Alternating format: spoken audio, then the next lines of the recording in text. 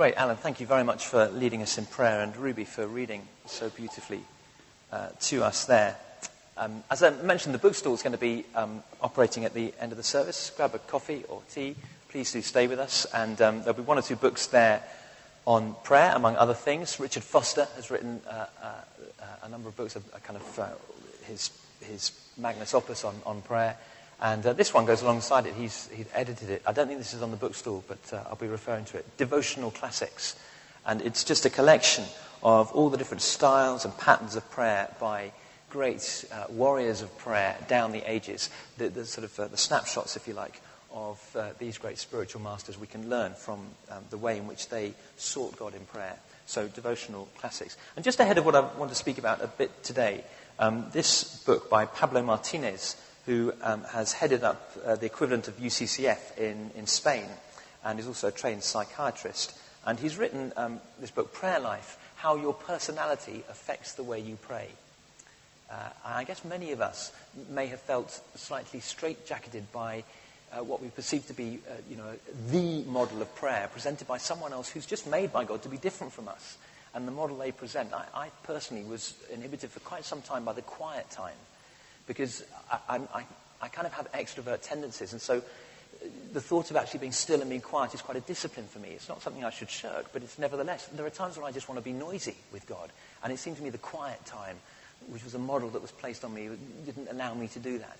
And so I found, other people helped me, and I came to this book late, but I recommend this book if you're seeking to find ways and patterns of prayer that resonate with how God has made you, so that your relationship can be real with him.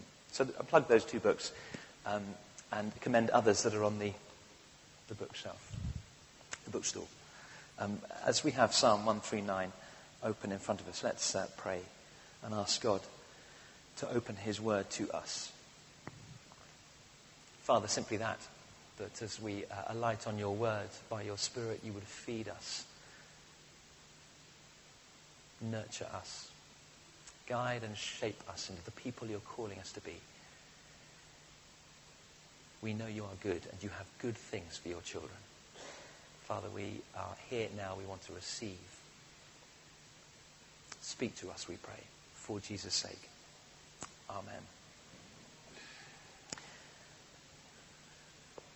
Just to help you with where we are, today I hope I'm kind of wrapping up a few loose ends, as it were, in the kind of preparation process for prayer. There's a definition of prayer which is now on the website, access to the Father through the Son, empowered by the Spirit. It's relationship with God. It's knowing him in our lives, joining our lives to his great salvation plan. We've looked at the preparation to prayer and some of the stumbling blocks. And I want to just look at one more in a moment, before we look at the stepping stones, how we can release ourselves into greater and more effective prayer. And that means that next week onwards, I'm wanting to get back into the Lord's Prayer as a template. I'm not sure the Lord meant us to necessarily to pray as we do, sort of parrot fashion. More, he offered us a template, a springboard for our own prayer life with God. And we'll investigate some of the themes contained in the Lord's Prayer over the coming weeks. Prayer is key to life. But to answer the question, can I live without prayer? Is it possible for us to live without praying? And the answer on one level, because I guess we'd know, wouldn't we, from our own experience, I'd certainly confess from mine, is absolutely yes. We can live without prayer. But as C.S. Lewis remarks in one of his, I think one of the greatest essays of the essays he wrote, The Weight of Glory, talking about this sense of God's presence down on us whenever we look around, wherever we live. And he says, he laments that we content ourselves with too little. He says we're like little children playing on the muddy street of a slum when just over the hill are the golden sands of a glorious beach. And we're content with little mud pies when we could make great sandcastles. Yes, we can bumble through life. We can keep ourselves alive physically and intellectually, alive in that sense. But is that real life when we've had a taste of who God is and of what he's done for us? So in another sense, we cannot truly live without the practice and the discipline and the privilege of prayer. Prayer is like breathing. And breathing is the way in which, as human beings, we take oxygen into our bodies. But that's not it. We need oxygen to live, but there's the whole process of respiration. It's the first R of Mrs. Gren. For those of you who are with us at long term, you'll understand what that means. If you don't understand what that means, I do apologize. Come and see me afterwards. I'd love to explain.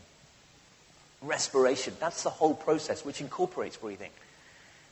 And respiration is the process by which the oxygen that's taken into our bodies is transformed in every single cell of our bodies into the energy that we need for life. I'm told by the biologist that it's mitochondria, tiny little things in each cell that take the oxygen and transform it into energy that enables us to live and work and have our being. Prayer is like those mitochondria. It's the powerhouse. Prayer is what energizes the life of God in us. It's that draws us into a knowledge and an awareness of his presence.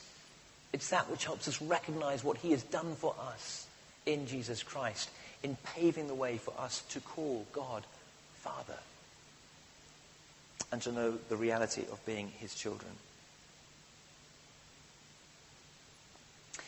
Now, we've looked at a stumbling block, this idea that God may not be willing to answer our prayers. He's like the busy judge. I was speaking on this last week in the evening, and again, that sermon is on the website if you want to catch up with that. The widow and the unjust judge, and we tend to think maybe that God is like this busy judge, far too important for us, so, who are we to go bothering him? But no, God loves and delights. Just as the judge eventually hears the widow's plea, how much more will our Father in heaven? He delights. But maybe linked to that idea that God is not willing, we sometimes have this idea that we are not worthy. And in one sense, I want to say that's healthy. That's why, as a discipline, when we meet together corporately, we set aside time for public confession, corporate confession. Regardless of whether we kind of maybe feel like that or not, it's a discipline for us just to pause and say, yeah, actually, I know there are ways where I'm hiding myself from God. I know there are ways where I'm shrinking back from him. I want to confess that. I want to lay down the barriers, lay down the facades, in order that there's open and real relationship with God. I confess ways in which, through sin, I'm hiding. And in that sinful state, if you like, we can be tempted to feel unworthy. Who am I in the presence of this holy God? But we need to recognize, too, that God has done something about that unworthiness on our behalf. We're not able to do it in our own strength, so while we were still sinners, Paul writes, Christ died for us. He paid the price of sin. He's robbed the power. He's stolen the final act of Satan. He's smashed the power of death, the ultimate consequence of sin. And so when we look at Christ, there is no longer any need in Christ to feel unworthy.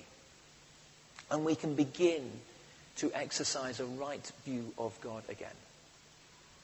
That's why this psalm is sometimes troubling, I think, and yet such an encouragement. I wonder whether, in a sort of latent sense, an undealt sense of unworthiness, whether we picture God in the reading of this psalm as that kind of unscrupulous headmaster who seems to be just a foot above everyone else and can see exactly what's going on. It was about 20 years ago now, the film Clockwise with John Cleese. Do you remember that? When he was this headmaster and his study was on the top floor, and it was arranged so that basically the windows were like a watchtower of an airport, airport tower.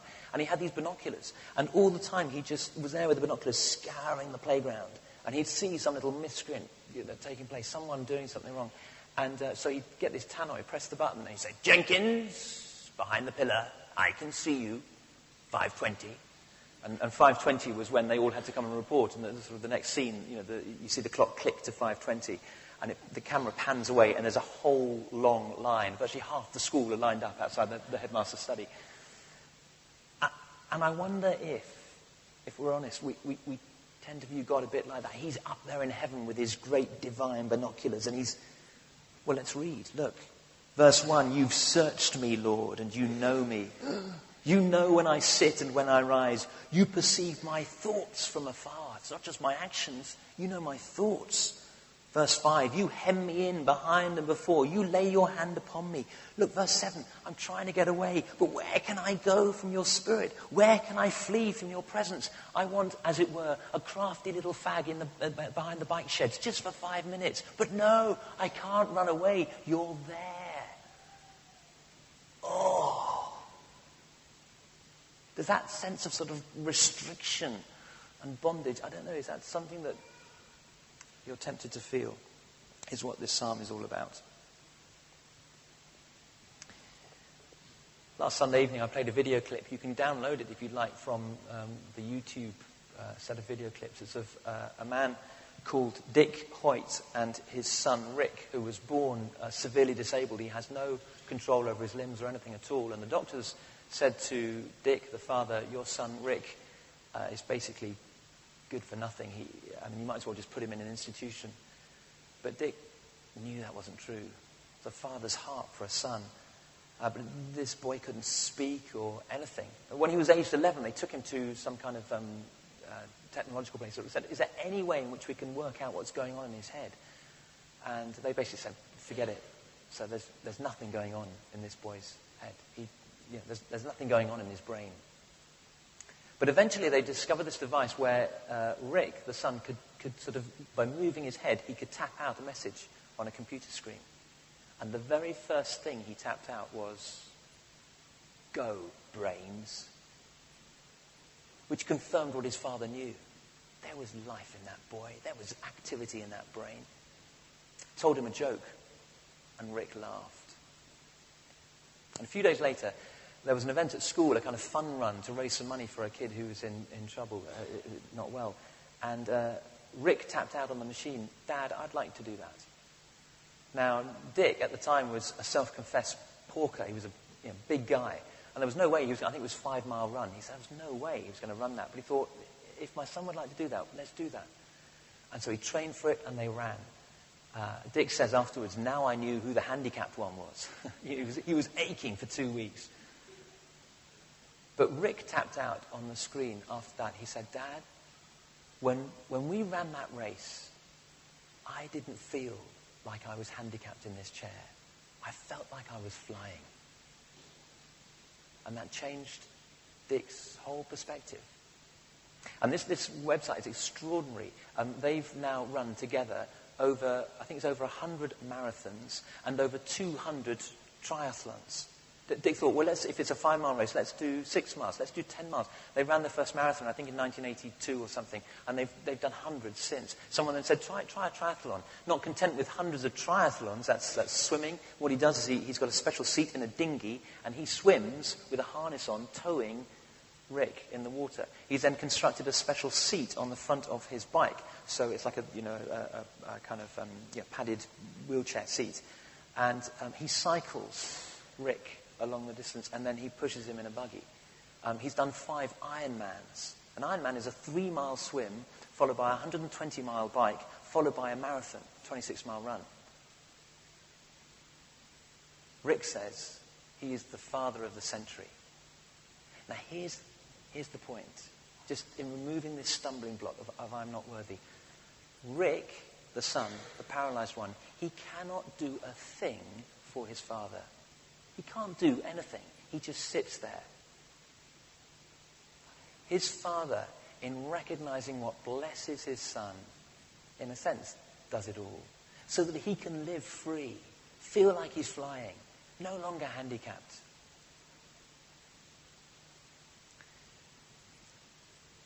The secret to prayer is understanding that it's not premised on what I do. It's joining myself to what he's doing. It's joining myself to the one who created and continues to sustain the universe and longs for us to join in, that we might know how freeing it is to live his life. When we know how much the Father longs for us and delights in us and wants us to live his life to the full here on earth, then we'll say, won't we, how precious are your thoughts to me? Think of it with Rick for a moment, as he lies there immobilized in his chair, and he sees that his dad is off training, maybe swimming up and down a pool, or cycling round and round, or off on yet another run. And Rick says to himself, what is my dad thinking? Why is my dad running and swimming all that while? And it occurs to him that his dad is doing all that for him. How precious are your thoughts to me? Where can I go from your presence? Where can I go from your activity for me? If I go over here, you're there. You're towing me in the stream. If I go over there, you're pushing me on the bike. If I go, you are doing all of this for me. Yes, in one sense, we're not worthy. In one sense, Rick's not worthy of his Father's love. Love isn't something that we earn. It's a gift that we receive. For God so loved the world that he gave his only Son, that whoever believes in him should not perish, just restrict down to nothing, but should have eternal life. And we can taste that now. We can begin to live that now as we exercise the privilege and the discipline of prayer. Pause button. Can I just say that Alan mentioned in the prayers there, the PCC day, we met as a PCC yesterday to kind of strategize. Now, usually, when you look it up in guidebooks and church books and so on, and you look up a definition of the PCC, you see there the definition is a gathering of people waiting to go home. But yesterday, 2 or 3 people, a couple have emailed me, and someone said, in fact, Angharad, I hope you don't mind me saying, but as we were going out, Angharad said, that was so exciting. And it was. I was reflecting, when have I ever sat on a PCC where someone at the end of the meeting has said, that was so exciting? But it was true.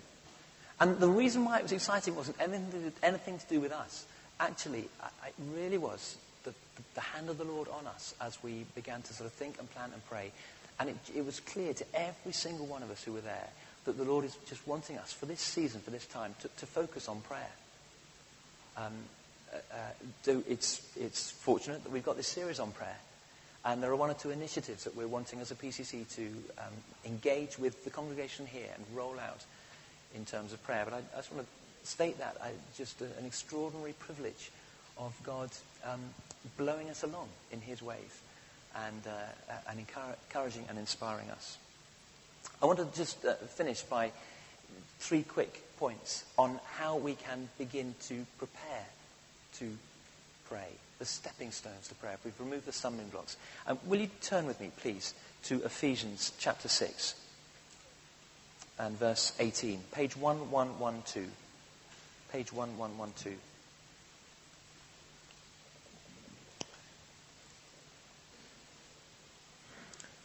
God is willing, and we are worth it in Christ. He's done everything so that we may pray on all occasions.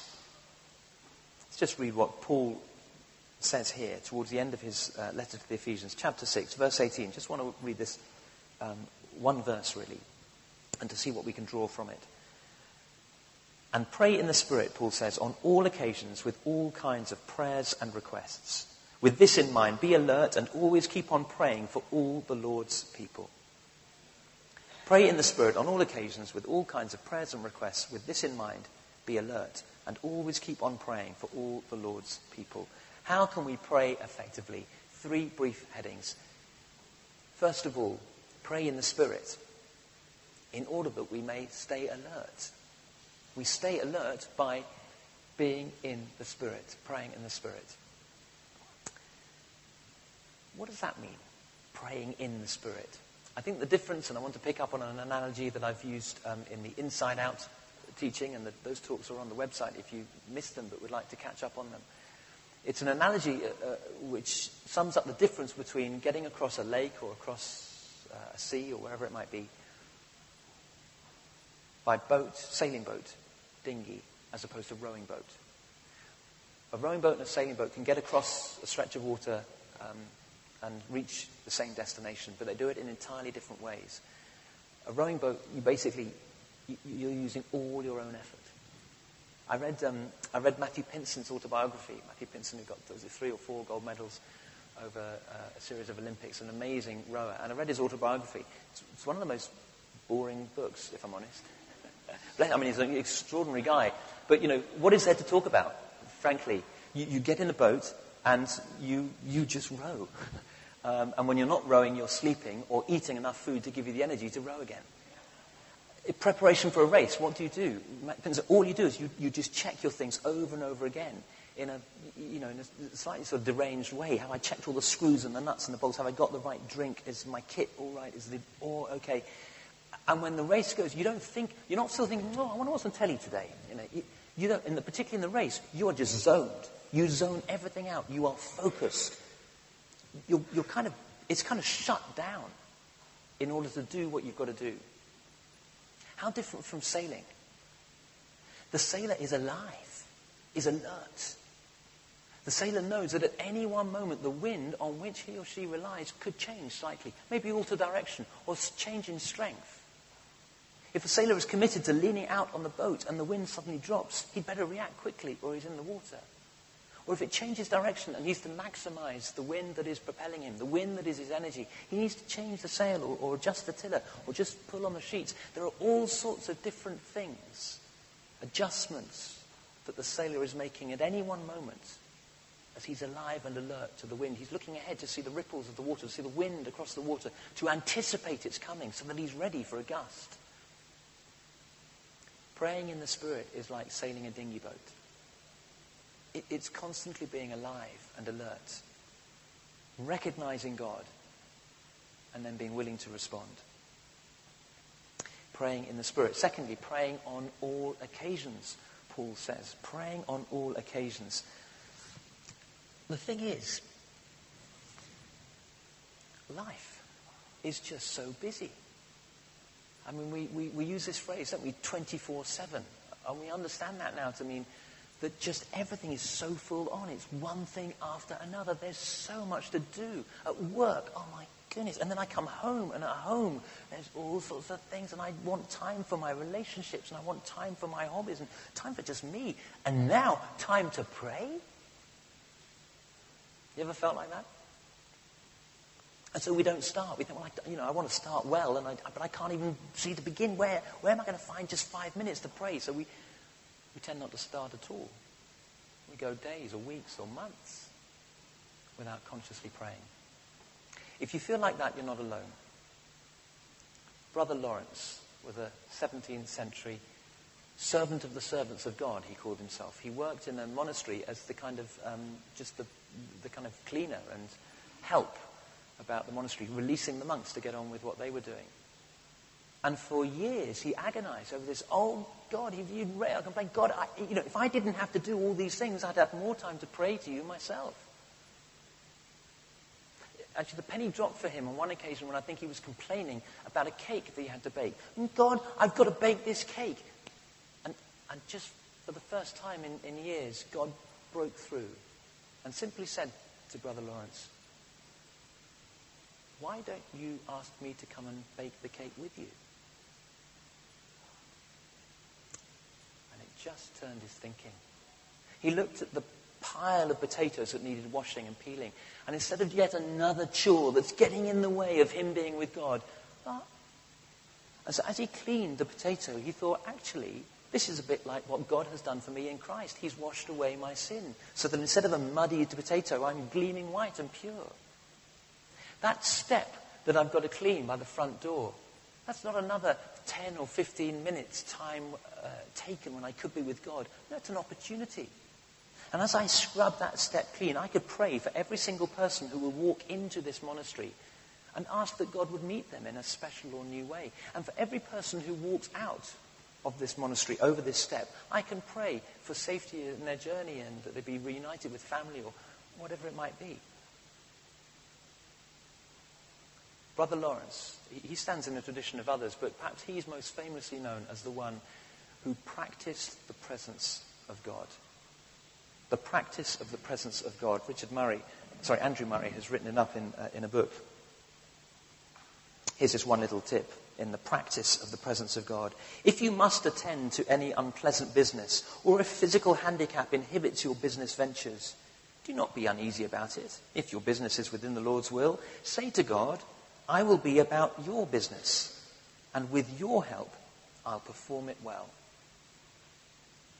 There was no task that was too mundane or too ordinary for Brother Lawrence. He delighted in finding ways of inviting God into his day and of allowing his day to be taken up in the schemes of God. Every single one of us could be 21st century Brother Lawrences. We can pray on all occasions.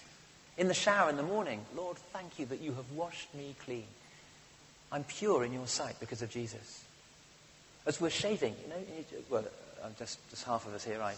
But go with me for a minute, ladies. You're shaving away, and then have I missed a bit? Oh, yeah. And that kind of inspection, am I presentable? Search me, O Lord. Is there any unclean way in me? If I'm that meticulous with my appearance on the outside, can I not at the same time be as meticulous with how I am on the inside? Every time the phone rings, let it ring for an extra tone or two. Lord, give me wisdom as I speak to this person. May I be good news to them. Amen. Hello? Oh, the children. If I just had more time, the children are just everywhere. Well, what a gift you have. There are plenty of people who would love to have children. You have children. I know they tire us out from time to time, but Lord, thank you for the energy that they have. You've got more energy than them and us put together. Can I have some more energy to deal with them right now? Amen. Spreadsheet. I've got another spreadsheet. Well, can you use that as an opportunity to pray? Ask God to give you the imagination.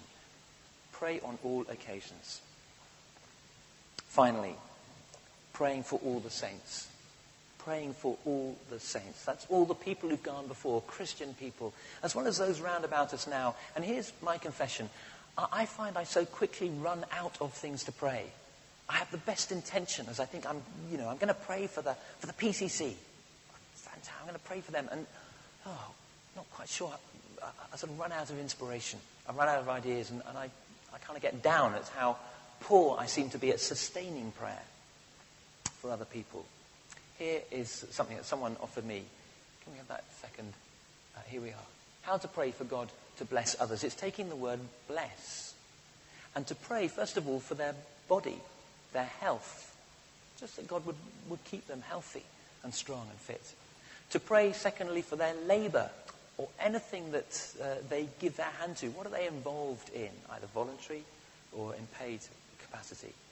To pray, for their emotional health, just their kind of well-being, that they would be free from stress or anger, that they would know joy and peace, the fruit of the Spirit, blessing their emotions.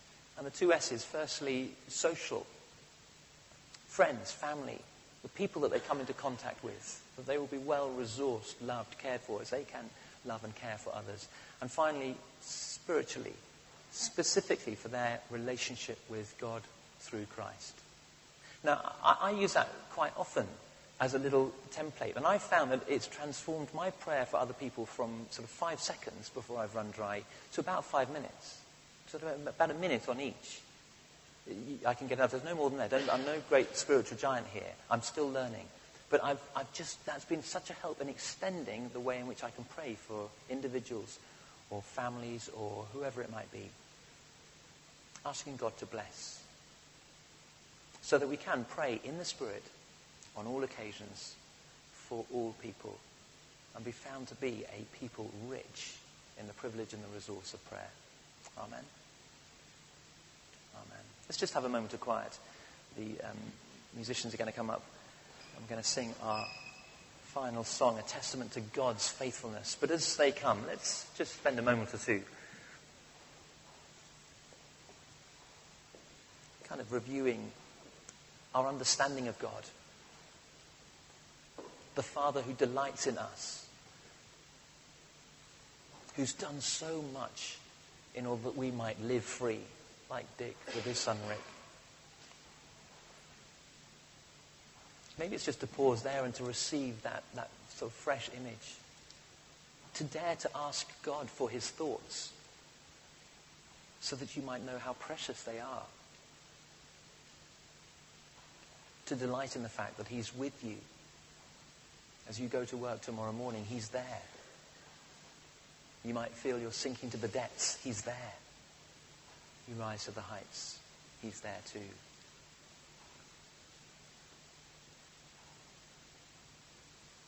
Perhaps ask for the Spirit's help and guidance to live as a Brother Lawrence. To weave whatever the day brings into your relationship with God. To rejoice in the mundane and the ordinary. Because he is there also.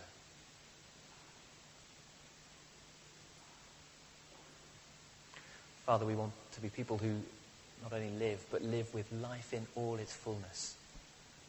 Your power at work in us. And so, Father, as the disciples to Jesus, so us now. Lord, teach us to pray. For Jesus' sake. Amen.